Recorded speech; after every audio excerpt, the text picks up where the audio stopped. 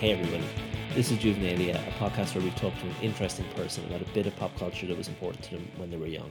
You're about to hear the live episode that we recorded at the Lighthouse Cinema as part of their Not Another Teen season. Andrea Cleary and I talked to Charlene Lydon, the programmer at the Lighthouse, about Pretty in Pink. We had a very good time. Unfortunately, the very start of the recording was cut off, which is why I'm here just covering some of the stuff that is now missing from that recording. And also the first minute or so of what you're about to hear is a little bit distorty, I would say. But once you get to like 2 minutes in, you will have completely forgotten about that first minute because the sound gets real good from there. Just very, very good indeed. Also, we played clips from Pretty in Pink during the recording, but we have edited those out of this episode. So you'll hear the sound, us introduce them, the sound drop down, and the sound come back up. So that's what's happening there. I will include just a reference to what each clip is in the show notes if you want to go check it out for yourself. Which, if you haven't seen Pretty in Pink, you absolutely should. I watched it for the first time for this episode and loved it. It's 96 minutes long. Perfect length for a movie. I don't normally get to talk to you up front like this. This is weird. You should go check out our Patreon if you want to hear us talking about more modern stuff. For instance, in our last episode, Andrea and I talked about Weezer for a very long time. So it's patreon.com/juvenalia if that might be of interest to you. And also while I'm here, I just want to say thank you to Charlene and Aisling from the Lighthouse for inviting us to be part of their amazing teen movie season. And thank you to Marius at the Lighthouse for doing projection on the night and looking after our recorder and setting it all up for us. So thank you very much. And here's the episode. Enjoy. Today we are doing a very special live episode here at the Lighthouse. We're so happy to be here. This is amazing. We have custom artwork. It's behind us. We've never had custom artwork before. It's very cool. We're going to talk about Pretty in Pink. First of all, who has seen Pretty in Pink? Everybody. Okay, amazing. And who has listened to Juvenalia before? Almost the same. That's good. Okay. So yeah, we're a podcast where we talk to an interesting person about something they were obsessed with when they were young. And today we have with us the programmer here at the Lighthouse and the co-host of Cinema Book Club, Charlene Lydon. Welcome to the show. Thank you. Thank you so much for having us. So for Pretty in Pink, I think we need to establish some things. I'm going to sit down now that I've done that bit. I'm going to relax. First of all, let's establish, is anybody here Team Steph? One. We'd like to ask you to leave. I made her come here. We are going to come back to you. Anybody Team Ducky?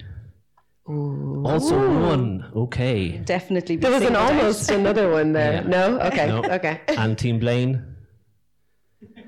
Yeah. Interesting. Okay, so Team Andy should be single and go to design school, or yeah. Okay. And Is there any other team? Team Iona? Oh. There we go. Okay. Okay, interesting. Okay, so I think we should probably start with our first clip because we have a little like montage of our introduction to all the boys. Yes. So if we do clip, Not Iona, sorry. very Iona light on the clips actually. Sorry, yeah. Yeah. So yeah, if we do clip one, please, Marius.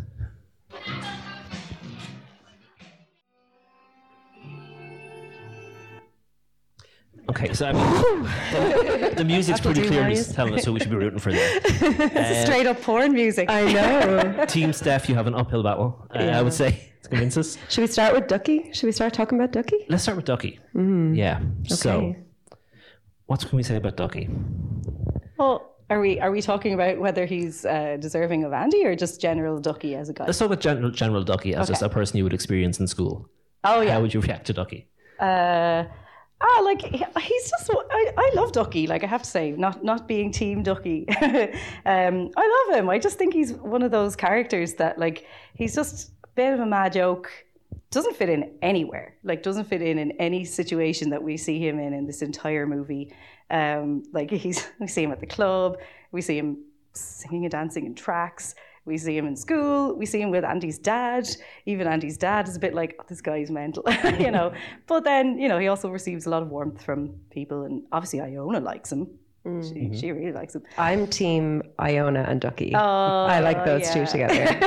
I think that's He's a really bit cute. weird. He's I think quite young, that but anyway. the most comfortable he is when he's not allowed into the club and he's like trying to talk his way in. Yeah. I think his natural state is trying to talk his way into a room that he's not allowed in.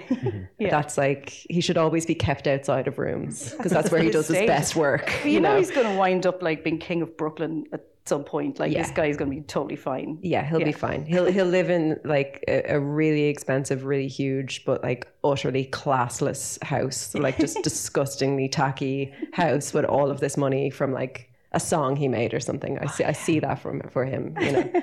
He probably wrote a Christmas song of some sort.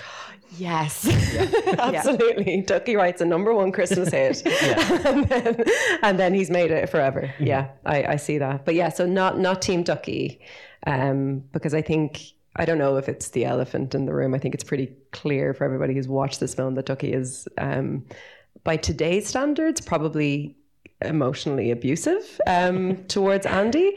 But if we could just switch that off and talk about like 1980s standards, even by like, you know, kind of teen movie standards of the lovesick best friend, he doesn't leave her alone. Like he really doesn't. Well, there is that thing. Like I just kind of think he shouldn't get the girl because he wants to get the girl. Yeah. She can love him but not want to be with him, and I think that's what the film's pretty much about in terms of that stuff. Is that like you can't help who you fall for, and like in this case, I guess Blaine did kind of have to go through some sort of arc to end up with Andy, but like she couldn't help that she was attracted to him, and she knew it was kind of weird and wrong, and you know, or wrong, that's weird, but you know, but that was the arc, and that, I think that really works, but it just wouldn't have felt right for Ducky to just keep insisting she should love him, and then she does. Like that's not how he love doesn't really works. have an arc, does he? He just stays the same. He dresses slightly darker colours. That's his character growth, I think. Yeah, he's he switches sad. from the Ducky shoes to cons at one point. Yeah, and Show he'll us how he probably is. realise it was the right thing for him down the line. But like, you know that thing when you're a teenager and you only have X amount of friends and one of them's a girl and you're kind of like, cool, well, she's so cool, maybe I love her. But also maybe he's not emotionally ready to know that he just is her best friend. You know, Yeah, she that's not says her fault. to Iona at one point when he's bothering her right before she goes on her first date with Blaine, she's like, have you ever had one of these? So yeah, I love it. Which I thought was really, really sweet, because I think, you know, regardless of your gender, I think everyone has been a Ducky in some way, and everyone has had a Ducky in some way, like a kind of an unrequited crush friendship thing where you're like, I love you and I care about you, but I don't love you in that way. And for Ducky, I'm just like, I think he deserves more than, he deserves to be with somebody who likes him for him. Exactly. And if they'd gotten together at the end, I think she had been sort of a bit too unforgivable to him at times, from his point of view. Yeah. But you have the book, the novelization with you, in which So, like Team Ducky fans get what they want. Kind of. So I don't know if everybody knows this. You probably do, but so the end of this film had to be reshot because audiences hated. So originally she does end up with Ducky, kind of, and audiences hated it. Test audiences absolutely hated it. So they had to drag Andrew McCarthy back from like a Broadway show he was doing in New York with a shaved head, put a wig on him and a prom tux, and reshoot the scene, and it just didn't work. And Molly Ringwald has said that originally they'd cast Robert Downey Jr. as Ducky, and she was like, I can see how this would work. But then her and John Cryer just had this totally different dynamic. Yeah, she was like, oh, he's still very attractive, but I had a different dynamic with Robert Downey Jr. Yeah. But that, you know, their dynamic was totally different. They were like brother and sister, and she didn't really feel it worked. And audiences responded to that. So they ended up reshooting the ending. But my novelization that I have right here in my hand has the original ending, which I still think, like, they don't kiss. So it's kind of like... Which by rom-com standards mean they don't really get together. Absolutely. Unless there's a kiss, Yeah, you can it's annul not that straight canon. away. Yeah. But if we'd all like to read, or let me read a tiny little passage from this, it's absolutely deranged writing. It's very short, this little paragraph. Spoilers for the Pretty in Pink novelization. We've all seen the film, so we know how it ends. It's just like, you know, the prom. So this ends at the prom, and it says, Blaine wasn't grinning, he was smiling. And so were Andy Walsh and Ducky Dale. They held each other as the couples around them began to dance again. They held each other and smiled. They danced and danced and danced around, smiling at each other, then laughing, dancing around and around and around until they were one whirling, smiling, laughing blur of pink. Oh, classic teenage. Does not contain a sex kiss. comedy. Twirling towards freedom. It does sound slightly unhinged. That writing is wild, I guess. Is it like that throughout the whole thing? That's pretty. Who wrote it? H.B. Gilmore. That's a ghostwriter. That's Anyway. It's like Elena Ferrante, but for different reasons. So yeah, that was the original ending. Was them having what they keep referring to it as a moonlight dance, where like it kind of follows on from like when she walks into prom and he kind of saves her by being there in a suit, and they hold hands and go in together and they're united and they love each other and they're best friends, and that's kind of then in the actual ending, the new ending, interrupted by Blaine coming over and like shaking hands, and then she's like, no, I actually do like Blaine, and Ducky gives her the go ahead to go off with Blaine, like it's a wedding. But then he sees Christy Swanson who's giving him the eye, so you're like, okay, end up with Buffy, it's the that's most fine. last minute, like we need a resolution for Ducky. We'll just get a pretty person. Here's another girl, she's wearing pink too, so you could just have her. And he's just like, okay, yeah. And he breaks the fourth wall. And he breaks the fourth wall. He knew we were there the whole time, and he did nothing about it. He's like, okay. Yeah, that's rude of him. Yeah. Like Zach Morris would check in with us from time to time. Ducky just ignored us. He was so focused on Andy. Oh, bless him. What do we make of Molly Ringwald's repeated assertion that Ducky was gay? And it was because he was based on her best friend who was gay and devoted to her in that way, who came out after the film. Well, I know that John Cryer does not think that Ducky was gay. He wrote about it in his book that I didn't read, but Brent, my husband, who's right there, did. And said that he absolutely is not gay. So I don't know. I think he's very easily read as gay. He's very gay coded, Totally. you could say, in lots of ways.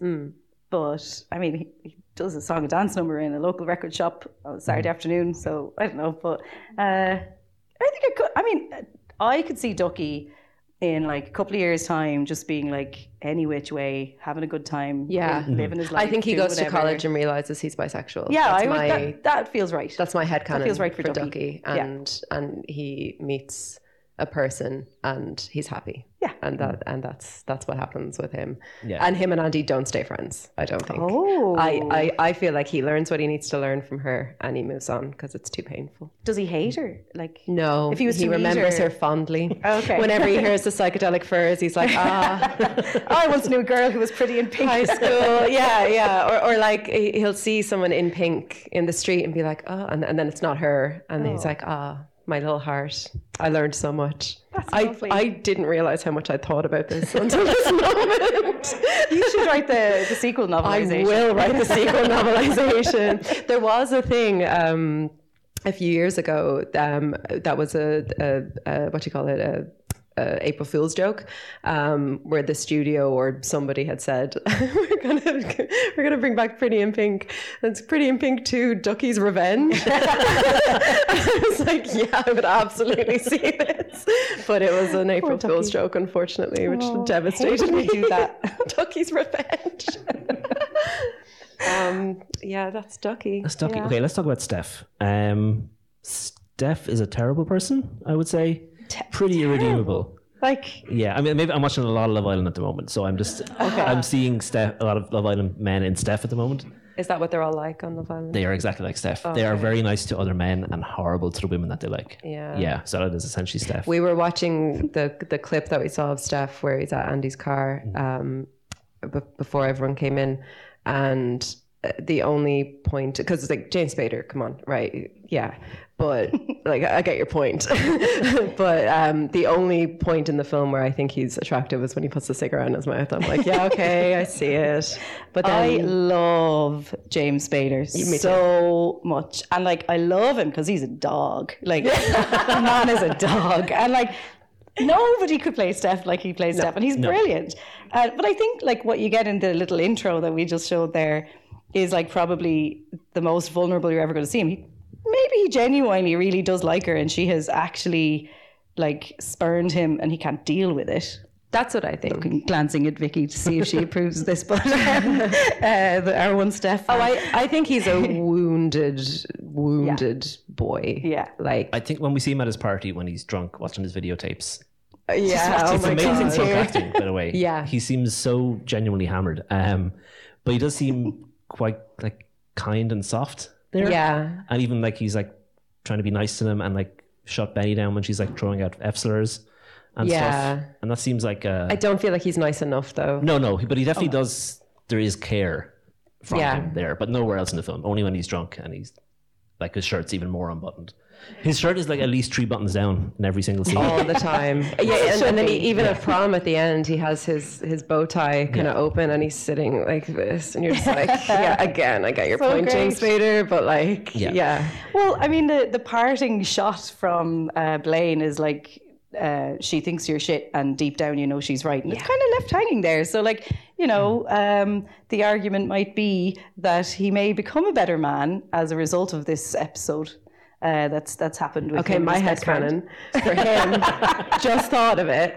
His parents get back from their holiday, wherever they are, at their holiday at the stock market. And then they come home and the place is trashed and they cut him off and they don't give it, they're like, get out of the house. Like, or if he goes to college, they're Don't like, live in the boathouse. You have to, literally, like you're not getting any more money. And then he learns from that. And Ducky started a tech startup and moved to Silicon Valley. I absolutely see that for them. Okay, I'm fan fictioning. That's book 3 sorted. But yeah, no, I think he needs to like learn a lesson because money is obviously a huge theme of this film. It's a Romeo and Juliet like class struggle thing. Like Andy literally lives on the other side of the tracks. Like it's so on the nose. But Blaine says to him, like, is money all you care about? And he's like, oh, would I treat my parents' house like this if money was, if I even thought about money? And it's like, it's that rich person thing of like, oh, you don't even think about it, you know? So I think that's the lesson that he needs to learn. And I guess he sort of learns it in that like money can't get him Andy. Like it doesn't bring him happiness, like the kind of the superficiality of his relationship with what is the girl's name? Benny. Yeah. Like that relationship isn't, you know, anything substantial that we can see. She's a bitch. I'm sort of obsessed with her though. Like she's terrifying. Her name's Jim. Yeah. I love her. Like, yeah, she's incredible. She's amazing. But yeah, I think that's the lesson that he needs to learn is that money can't get you everything. Benny and Steph have like perfect 80s faces. Yeah. Oh yeah. Like they, like I didn't even realize that she was Ellen Tighe from Battlestar Galactica. Yeah, because I only watched her for the first time this week, by the way, just for reference. Oh yeah. And James Spader, I'd never really seen him as a young person in anything either. Well, he looks older than he does. Like he looks like a weird teacher wandering the corridors. Yeah, yeah. He looks and 35. Also, he has his nostril, and I only saw it on the big screen right now. His nostril is like evolutionary designed to consume cocaine. It's got this perfect curvature of it. He just has this perfect 80s nose. He's like designed for the 80s. Yeah. Yeah, no, he's perfect. I couldn't imagine anybody else playing him. Good. Like, so good. I think I get the team Steph thing because I think it would be hot. If you think that Annie's not going to like end up with whoever she ends up with because she is 18. She is 18. That's the thing to remember about teen movies, isn't No, it? I am married to the person I started going out with when I was 16. Well, I was about to call me too. I was married to the person I met when I was 19. Yeah, but we are freaks, so yeah. It wasn't as dramatic as any of this. Blaine. I mean, I can't talk about him. I'll cry. He's just, I don't know, like I've always loved Andrew McCarthy, but like the first time I ever saw Andrew McCarthy was in Weekend at Bernie's, which is my favorite comedy of all time probably. And like I just kind of had a crush on him when he was kind of playing a grown-up in that. And then when I was a teenager, I saw him playing a teenager and I was like, whoa, okay. But like the way he's introduced there, it's literally porn music. Yeah. And like he's just staring at you and he looks kind of sick. Right at me. That's right. and their flirting is so cute, and like comes in and he brings the Steve Lawrence record up and he's just being adorable. And like, I don't know, I just think he plays this role really vulnerably because he should have more of a swagger, but he actually doesn't. And that's kind of, I think that's what she sees in him, is that like, you know, he's a Richie, but he looks a little bit different, or like he's a little bit more vulnerable. He's got giant sad eyes. And she's like, oh, what's behind those? And he does try. You know, he does really try in every possible way, going out to the yard and he looks like an idiot and everyone hates him. And that's really funny. I love that scene. He goes out and he's just like, oh my God, these freaks, like what is going on out here? I can't believe I'm like around all these poor people or whatever. But like, yeah, he doesn't do so well at the beginning. Like bringing her to the party initially is he's a bit naive, isn't he? Yeah. But then her friends are horrible to him as well. Like, so I guess you know, both situations are shit, and then they're like, oh, maybe this will never work. That lovely little scene in the barn. Horse place or something. Oh, a stables. Yeah, right. That makes more sense than a barn. It's a weird setting for that scene. It is. It was like, okay, so we did Andy's friends, we did his friends. What's common ground? Like a stable? It's weird. Well, I guess he probably owns the horse in the stable or whatever. And he was trying to show off to her. I have a horse. And she's like, well, it's quite a nice scene, and it establishes a lot for the kind of third act then, is that like both of them know that this has gone terribly wrong and that like this is never going to work, but we're going to just try it anyway, and then the kiss. And like it's important to say as well that Blaine is really good at kissing. Yes. That I didn't pull the clips of every kiss, but like I was really tempted to, because the kisses are great. Like it sounds silly, but kisses in rom-coms or just romantic films, they're so important. They can make or break the film. They're really good at kissing each other, and really good. It makes it, because she fancied him on like during filming and everything. I guess you can tell. That's why the kissing is so good. Yeah. You can't fake good kissing. Yeah. Like I don't know, you probably can't. She was like, oh no, we should get on. Do you know who we should get for this? We should totally get Andrew McCarthy, because he's very talented and very good, and like I can't blame her. But he is interesting in that he is not like necessarily like gorgeous. Like he's kind of a bit weird looking. He's got kind of weird crossed eyes and a little like, I don't know, hangdog kind of face. I say that with this with immense love. But you know, he's not like, I don't know, Rob Lowe or something, you know, like he's not that guy.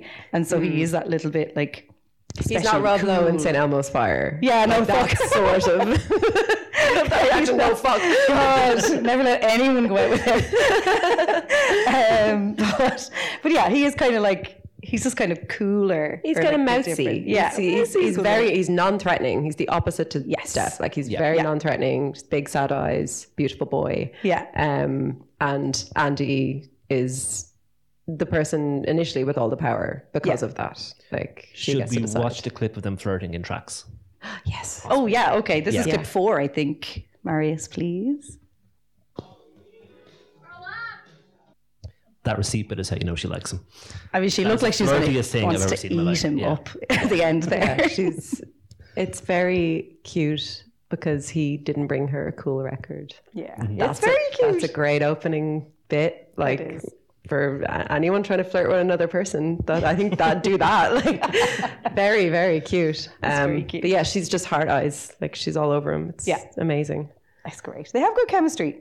Which maybe is the only argument of all of who can be team whoever. It's like they actually just have really good chemistry. And I think Molly, my friend, Molly, my pal, she's like, this is the last John Hughes film that she did. Like she wants to leave this. She wants to stop playing high school students.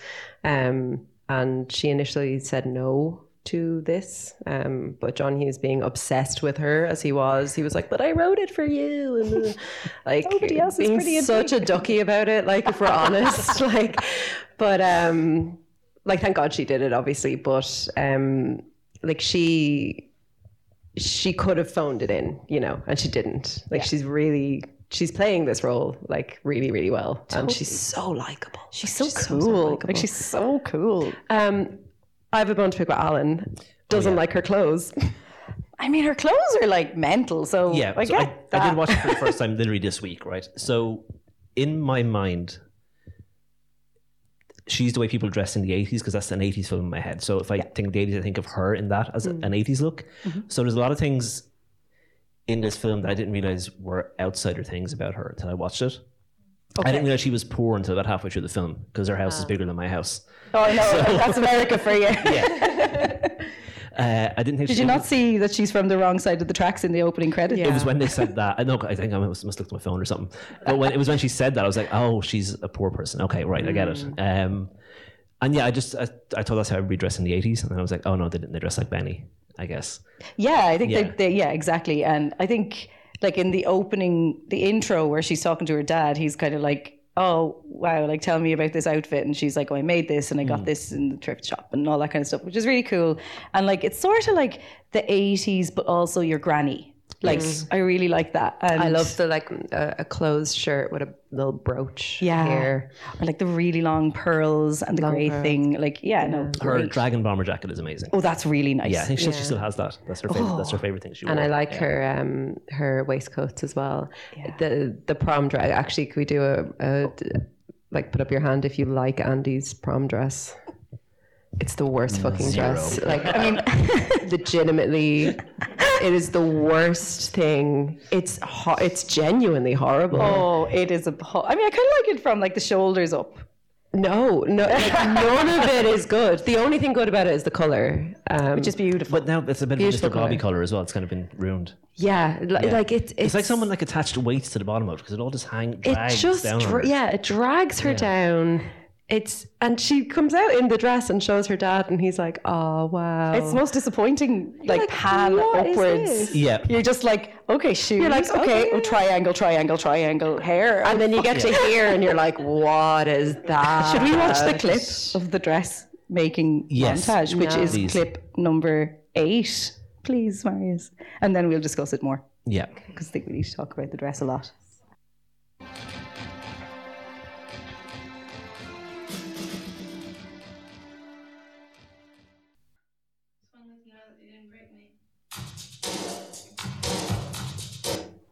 Like if they played sad trombone music when she walked out, I wouldn't have been surprised. Oh, God. It's like when Lisa Simpson had to make her own Florida outfit. Yeah, 100%. If she had a piece of paper that said prom dress, it would have been better. Oh, every time I revisit this sketch of it, she does the little triangle thing and then the big circle around it, and I'm like, oh, what is she gonna do? And then you're like, oh, literally that. I mean, the warning signs were there. It was like just 2 straight lines. Yeah, that's most of the dress. So funny. The end of the middle and bottom of the dress are now done from a design perspective when she's drawn 2 straight lines. And it's like, even watching it back, like she has the 2 perfectly fine dresses. One of which her dad, well, the one her dad got her is cute. And then Iona's dress from like the 50s or whatever the fuck. I don't know how old Iona is, but like it's a beautiful dress. And Iona loves it. Up in that, and she does her big beehive, and I love her. I don't know if she asked her for permission, if she could like cut up her dress and make an abomination out of it. Yeah, I don't think she did, because like Iona's like, I love this dress. I'm going to OD on nostalgia. And then. Can we talk about how Iona looks younger than James Spader? Because it's always drawn attention to that she's like, oh my God, I'm so haggard. She's probably 22. Like, Jesus Christ, like she's hot. She's so cool. How do we feel about her makeover and her boyfriend Terry, who's her landlord? Incredibly disappointed. Yeah, I hate him. Do not. I'm happy sleep for her. with She's landlords. happy, but like I don't like this guy. I don't see a landlord in her future. She's too punk. Like she's way too cool. Like the first thing when we first meet her, she's like staple gunning like vinyl records to a ceiling, which I'm like, okay, not great for the music or whatever, or the ceiling, planet, but artistic and sweet, and we love that. And her clothes are so cool, and like I mean, we don't have a prequel yet to this film, but like I can imagine that Iona has had a huge effect on Andy and her style. Yes, she's so cool, and then you're like, I don't know, not that I didn't like how she looked when she had her little makeover. I didn't like her hair, but she looked like she was in a play. Yeah, you know, that guy Terrence or whatever his name was, he was, ugh. No. Tell her to go in there and shake her tail feather. Yeah, no. Fuck off. Like, absolutely not. No. It takes time to look this great. Come on. I fully think she should have got with Ducky. I don't care. Like, I really don't. I ship it. She is literally twice his age. So. But she doesn't look No, it. That's not what counts.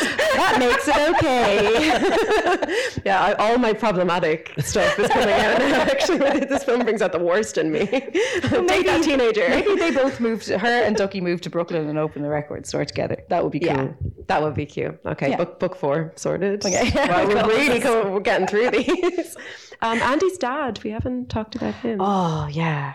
The lovely Harry Dean Stanton. And also their amazing dog. Oh, He looks beautiful exactly dog. like Harry Dean Stanton. He has the same stubble. Just more ginger. Yeah. Yeah.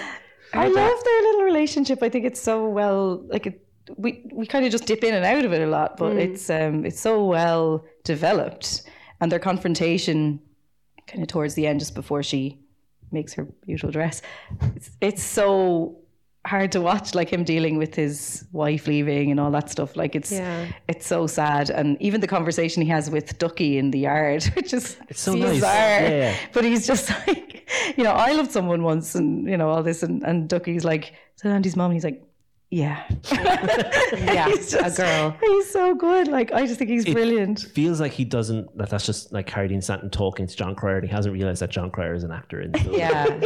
Like, yes, John. Yes. Have you read the script?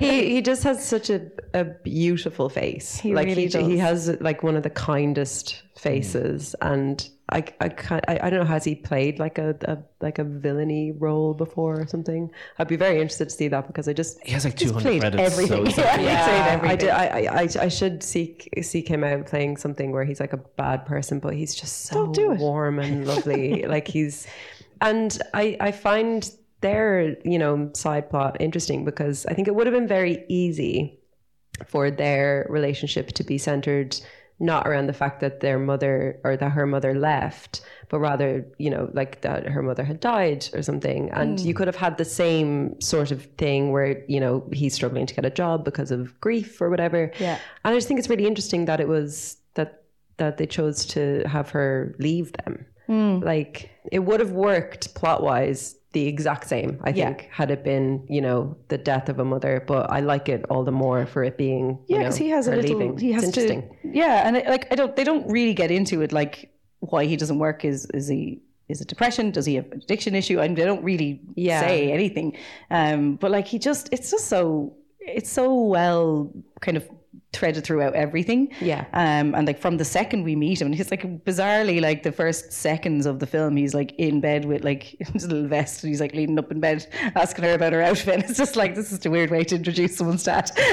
Yeah. But like there's all these like maybe 4 or 5 key little scenes with him and Andy, and they're all just imbued with this real emotion, real feeling, real story. Like, Fully believe that they're like father and daughter. yeah, and all these vulnerabilities that come out, and it's just, The bit where he doesn't know that she doesn't like eggs, and she's like, oh, since forever. If that was 2 other actors, I think that scene could have been so like, oh my God, he doesn't even know his own daughter. Yeah. But with the 2 of them, you're just like, oh. and he's not like an abusive dad or horrible dad, which is also kind of like easy, like she's from the wrong side of the tracks and her dad's abusive. Like, it's not that either. It's a complicated relationship, and that's why I think this film stands out from like other films. It's just, I think every relationship has a lot of kind of thought and emotion put into it, and like possibly the actors bring a lot of that themselves, like from their own strengths.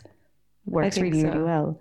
I love Harry Dean Stanton. Can I give you my grand unifying theory of why the dress is the way that it is? Yes. How it ties into the themes of the film. Sorry, we got away from the dress. But go on. I know. No, but so Harry Dean Stanton, whose name I don't know, and Andy are both dealing with the rejection that their mother/wife left. Okay. Right? So he buys her a dress. Andy has found a new mother in Annie Potts, and she gives her a dress. And she's gotten over the rejection from Blaine by putting these 2 dresses together into a new dress. That it's just symbolising her working past all of this. Well done, But she failed to get past it, because what she did was create a monster. She has a lot of stuff to go get through.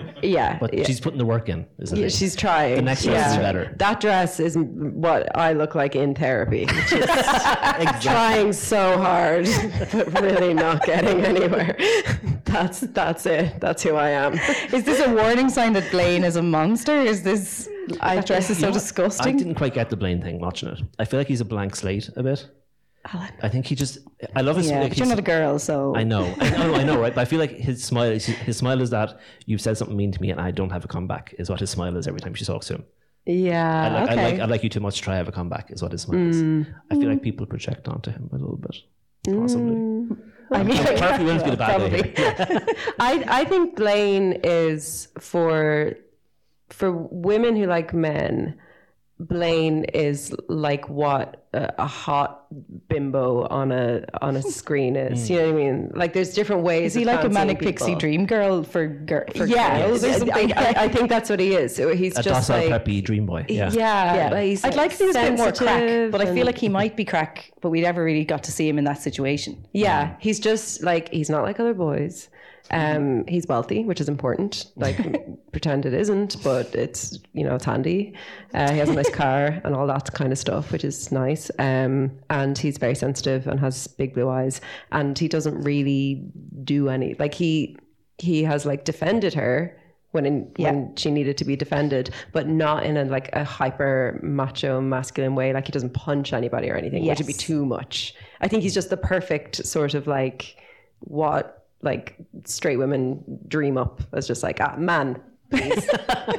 There we go. This is what we want. Like and not that deep. Like Terrible taste in music. yeah. But we'd teach him, wouldn't we? Yeah. Whereas like, Steph is like the other, he's like the id.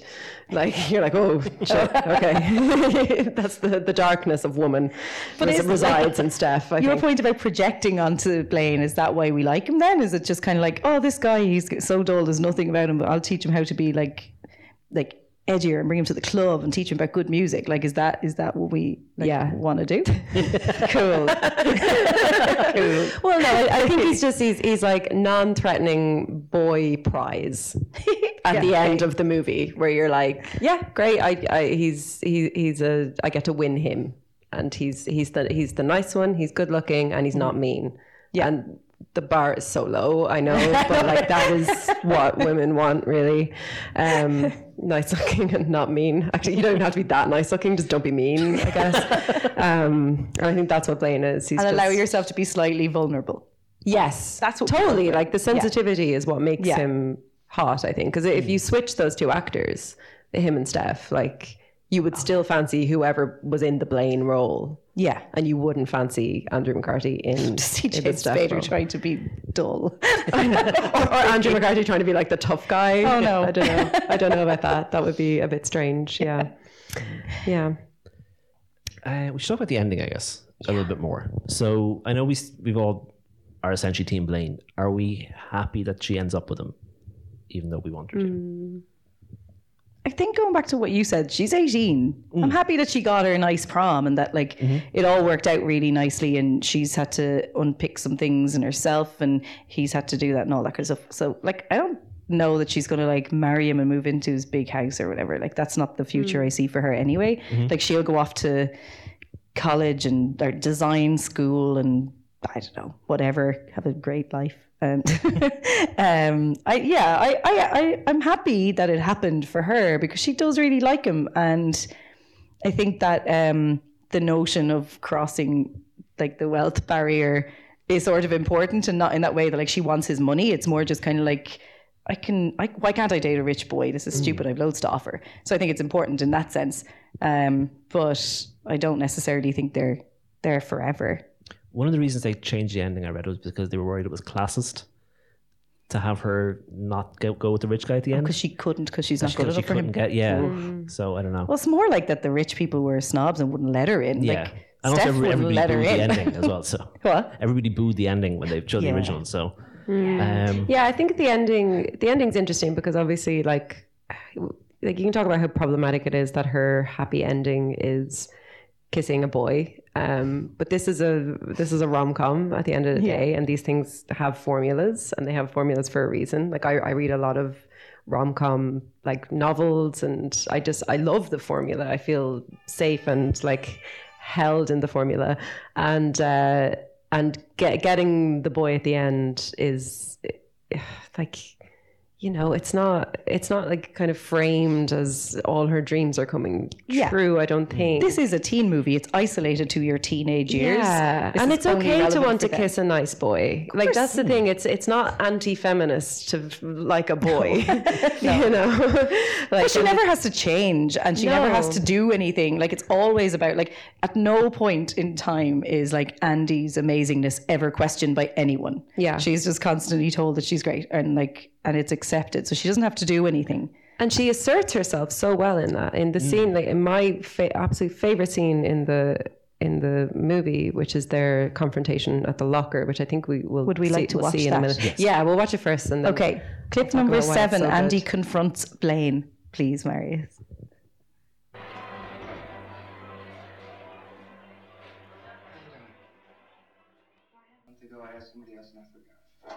You're a liar!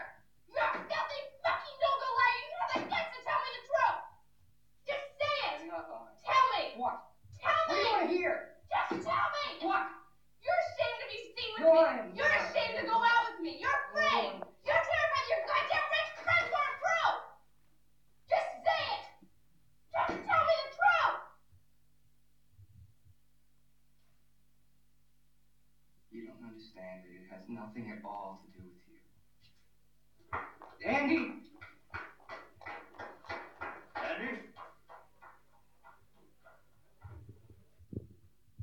I just think everyone should get an Oscar. They're very good, aren't they? That's the best cheer on cinema, like in cinema. So good. Do we feel sorry for him? Yeah. Do we feel sorry for him, Alan? Yeah. Yeah, I think so. Do we feel sorry for him, audience? Oh. Middling. Okay. We're all very biased up here, aren't we? I feel sorry for him, not because I don't think he did anything wrong, but because I think that this is him as like an 18-year-old having his first genuine confrontation where he's fucked up and he's done something wrong and he's realizing like, oh, I really messed this up and I've hurt somebody. And I feel sorry for him because the weight of that, I think, is just like, you can see it in him. It's just like crashing down on him. He's like, oh my God, I've hurt somebody so much and it's all my fault because I was selfish and all I wanted to do. I was a coward. Or like all I wanted to do was like impress my friends or not fall out with my friends. And everybody has had a moment like that in their life. You know, hopefully it happens when you're a teenager and you learn from it and you move on.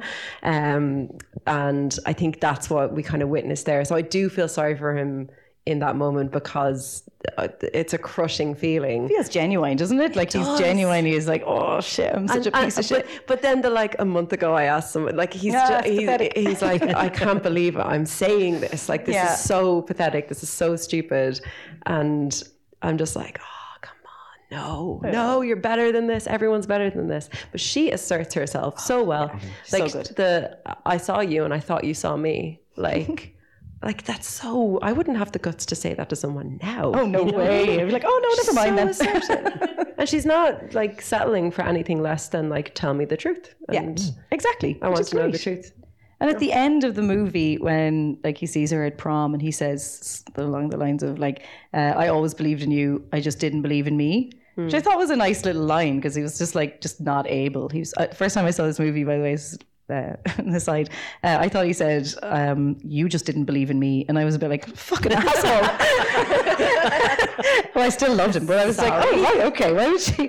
But then I was like, oh no, that's actually a really nice line. But it is like a tiny little line that you insert in there so that everyone knows he is changed and he's had to like realize that like you can't just be a coward your entire life and just do whatever Steph tells you to do because that leads you to very bad places. And high school is ending. Like Benny says it at the prom. Like Steph wants to go upstairs to like it's like, it's a $300 suite. It's hardly going to be anything special or whatever.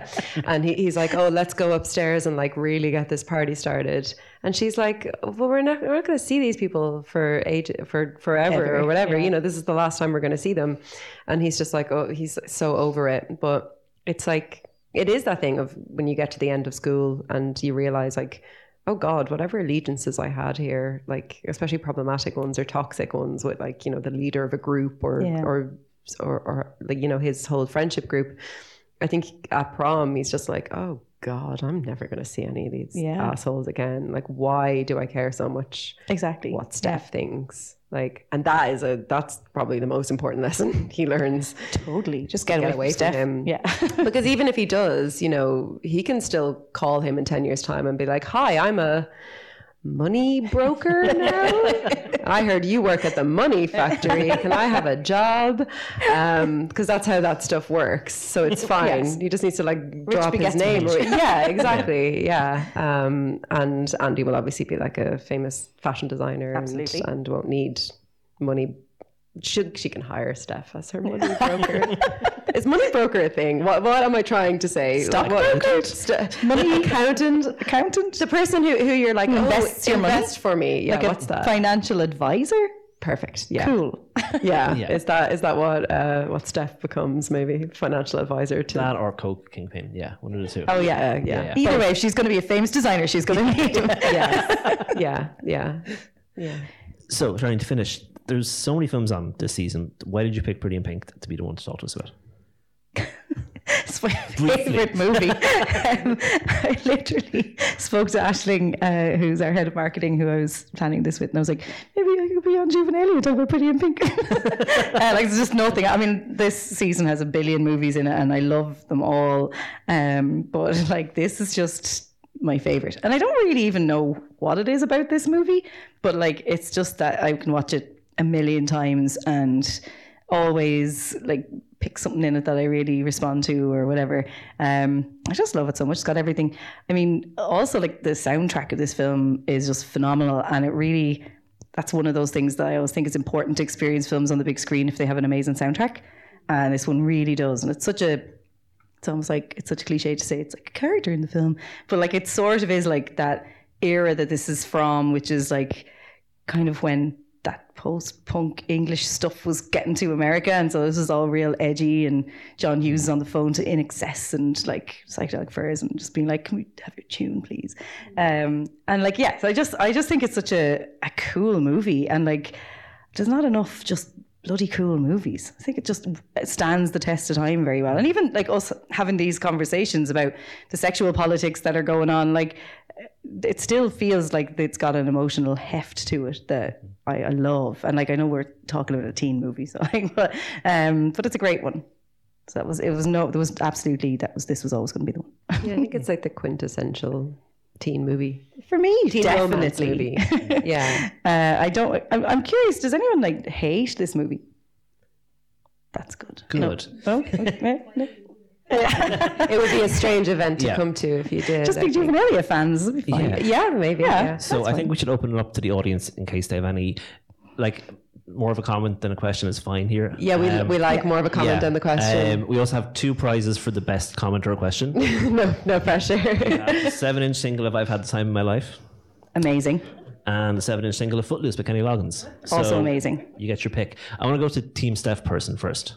Yeah, is there a scene staff person who wants to make a comment? Do you want to make a comment? Question. Explain yourself.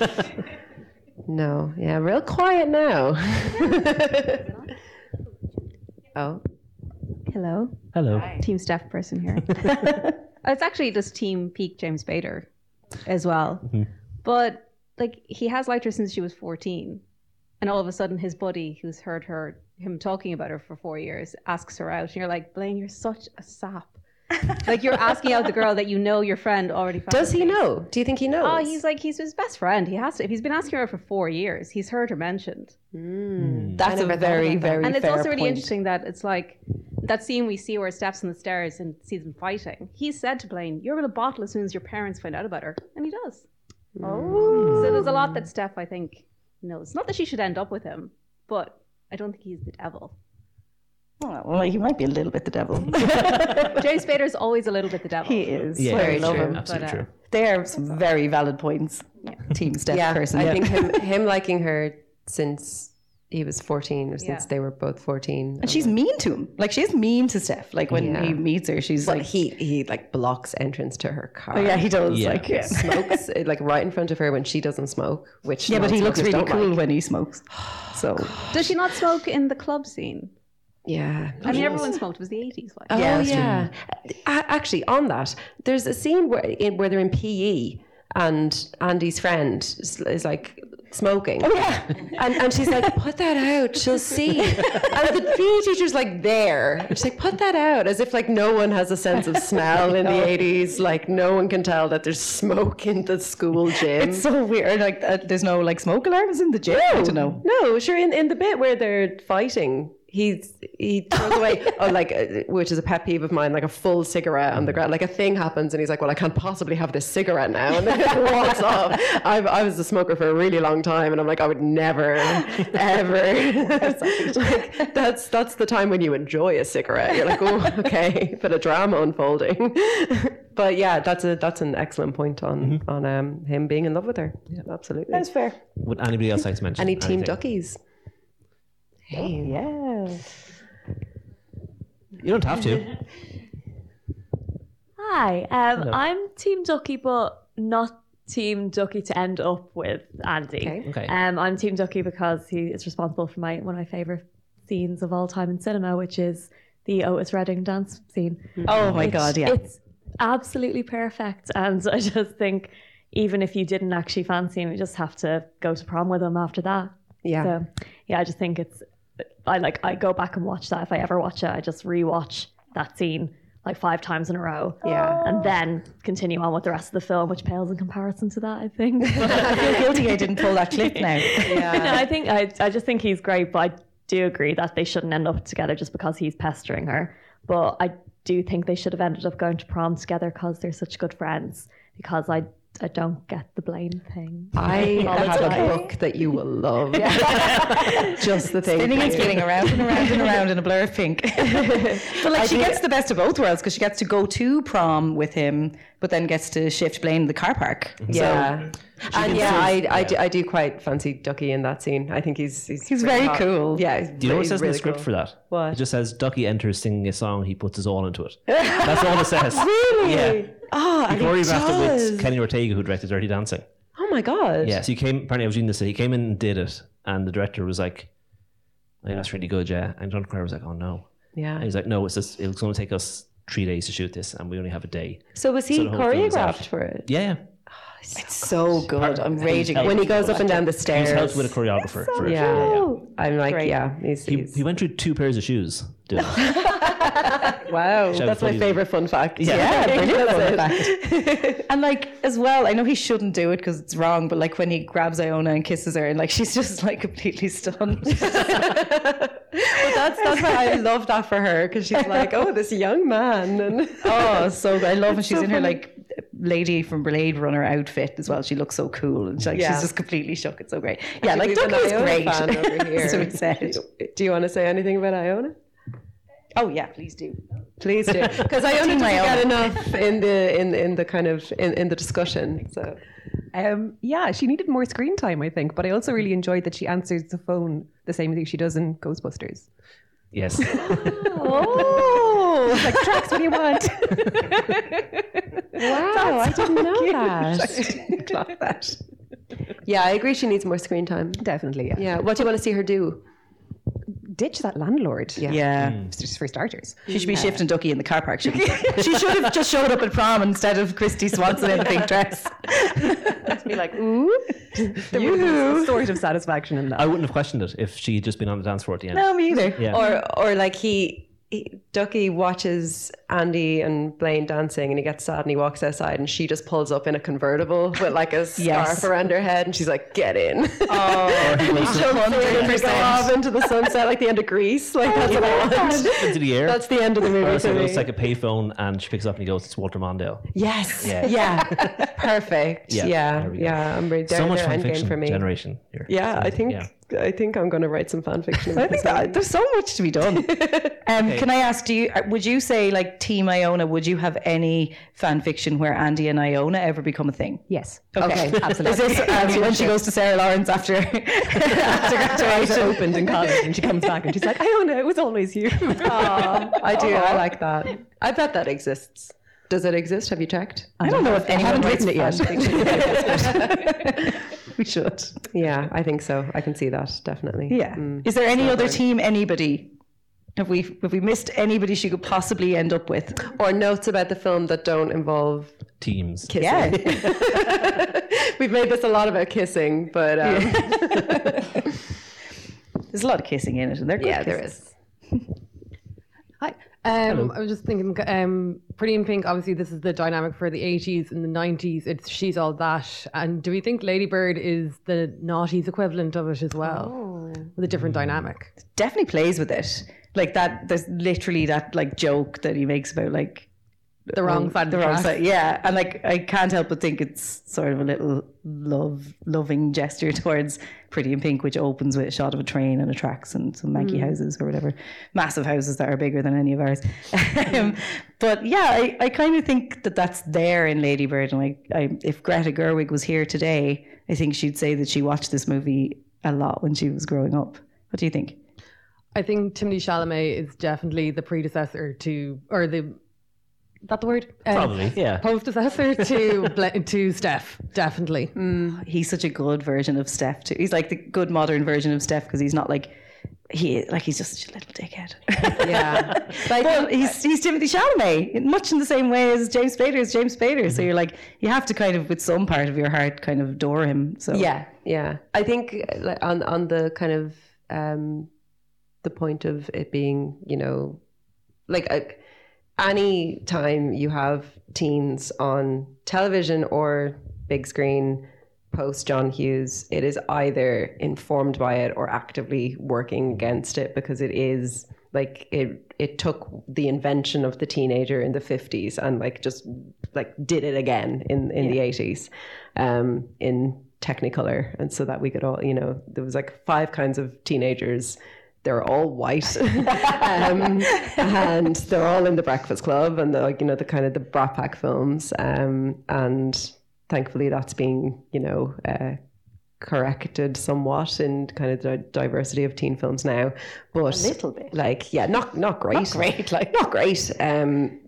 But yeah, you can't not, you know, it's like kind of trying to make a horror film and not, you know, even think about like Hitchcock or, you know, it's like it's so formative. And it's funny to have such a formative genre so recently. Like the 80s were only 20 years ago, as we all know, which is, it's amazing. But like I watched this movie probably like, you know, the mid 90s and it came out the mid 80s, and I was just like, oh, this old movie, this ancient movie full of tropes, you know, and it still has She's All That coming out, you know, like, so like it create like that period of time with teen movies created a bunch of the tropes that continued on and then got kind of subverted, and I feel like teenage movies are just super bloody dark now.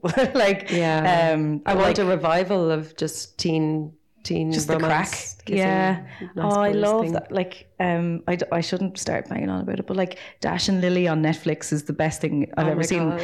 And I watched it the year it came out, which was 2 years ago, and that chap who's in Euphoria as well, I can't think of his name, he is just such an Andrew McCarthy. He and is. I watched it over Christmas, and then I watched it again over last Christmas, and I will watch it until I die at Christmas time. But that's kind of close to the kind of tone of like just silly nonsense fun where you just want to see people kissing. Love it. It's not enough of that. If people like to read those kinds of things, I recommend the novels of Emily Henry. Are excellent, especially the novel Beach Read. I've read it 3 times in the past year On the beach. because there's great kissing in it. It's just really good kissing in it. It's great. I think we probably sit here all night, but we should wrap it up. Yeah, probably, Was there sorry. anyone want to do like a last comment or question or? Rebuttal, Never apologize for having comments or questions. I did say earlier that I could talk about Pretty in Pink until I die, but I will not keep you here until then. We won't make you die with it. I mean, we're going to keep talking. Yeah. So you guys, You all can leave whenever you like. Yeah. There's also another movie starting here soon. So probably should leave. Just in terms of saying like the Pretty in Pink, you can watch it over and over again and it's held up quite well. I think it's probably the Molly Ringwald film that's probably held up the best, because other films, 16 Candles, which has gone so badly. I'm just thinking what you think about the other sort of Molly Ringwald era, like Breakfast Club and 16 Candles, which haven't aged as well as this one, and why you think that is. I guess, like, it's a great question. Like 16 Candles, I feel like that's the one that's just sort of like, "Ooh." But the body sex comedy of the 80s has not aged well at all. And I don't think that 16 Candles is any more guilty than many of the other ones. But yeah, kind of gross. But I also feel like there's like a couple of stupid things you could like just pluck right out of that, and 16 Candles holds up as like a really nice fun movie and really delightful in loads of ways, and Molly Ringwald is completely blameless in all of these things because she's fabulous. Like I think that Molly Ringwald of that period was just so special and brought like something really different to Sam in 16 Candles and whatever her name was in Breakfast Club, and I think she was something just a little bit different. But yeah, aged very strangely. And then Breakfast Club, I don't know.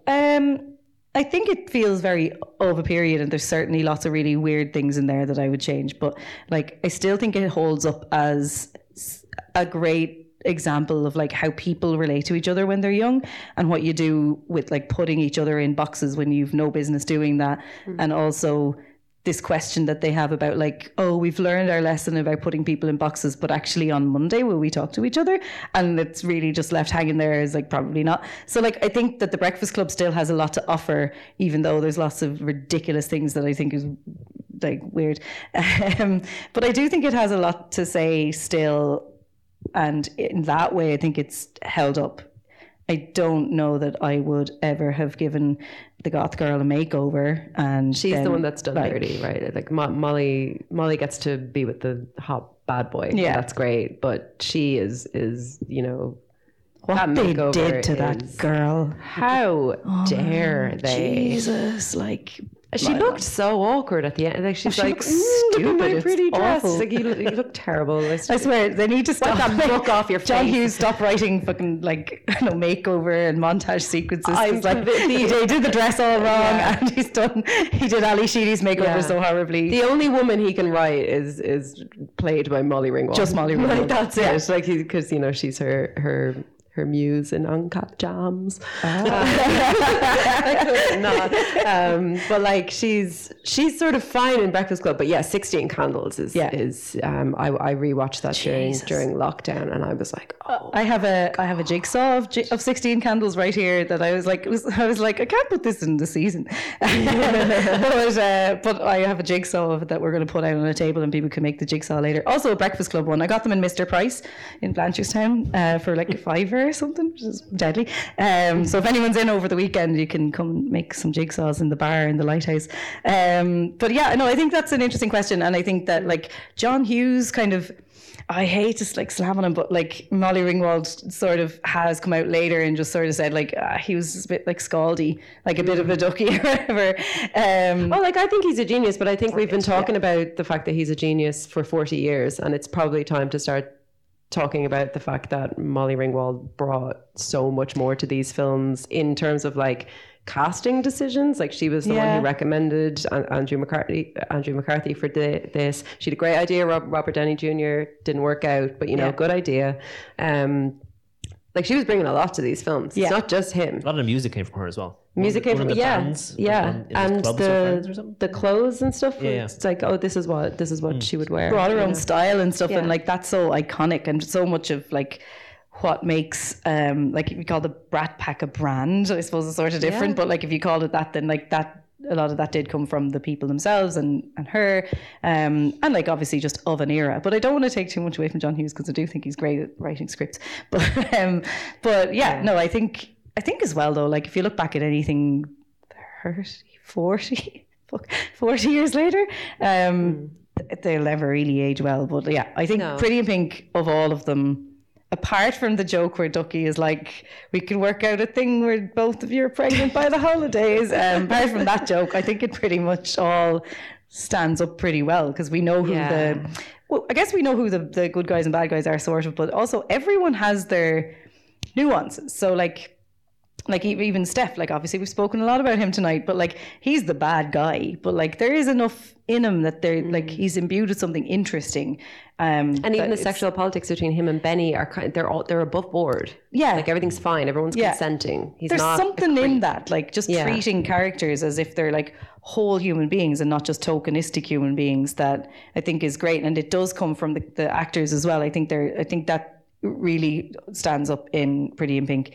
The actors are all great and they bring a lot of, I guess, themselves to it. But that really helps to make things stand up, because it's not about like watching something and going like, I want to judge everyone. It's about watching something and feeling like people are real people making good decisions, bad decisions, a decision they might regret, all that kind of stuff. It's all a bit nuanced, and you get a lot of that in here.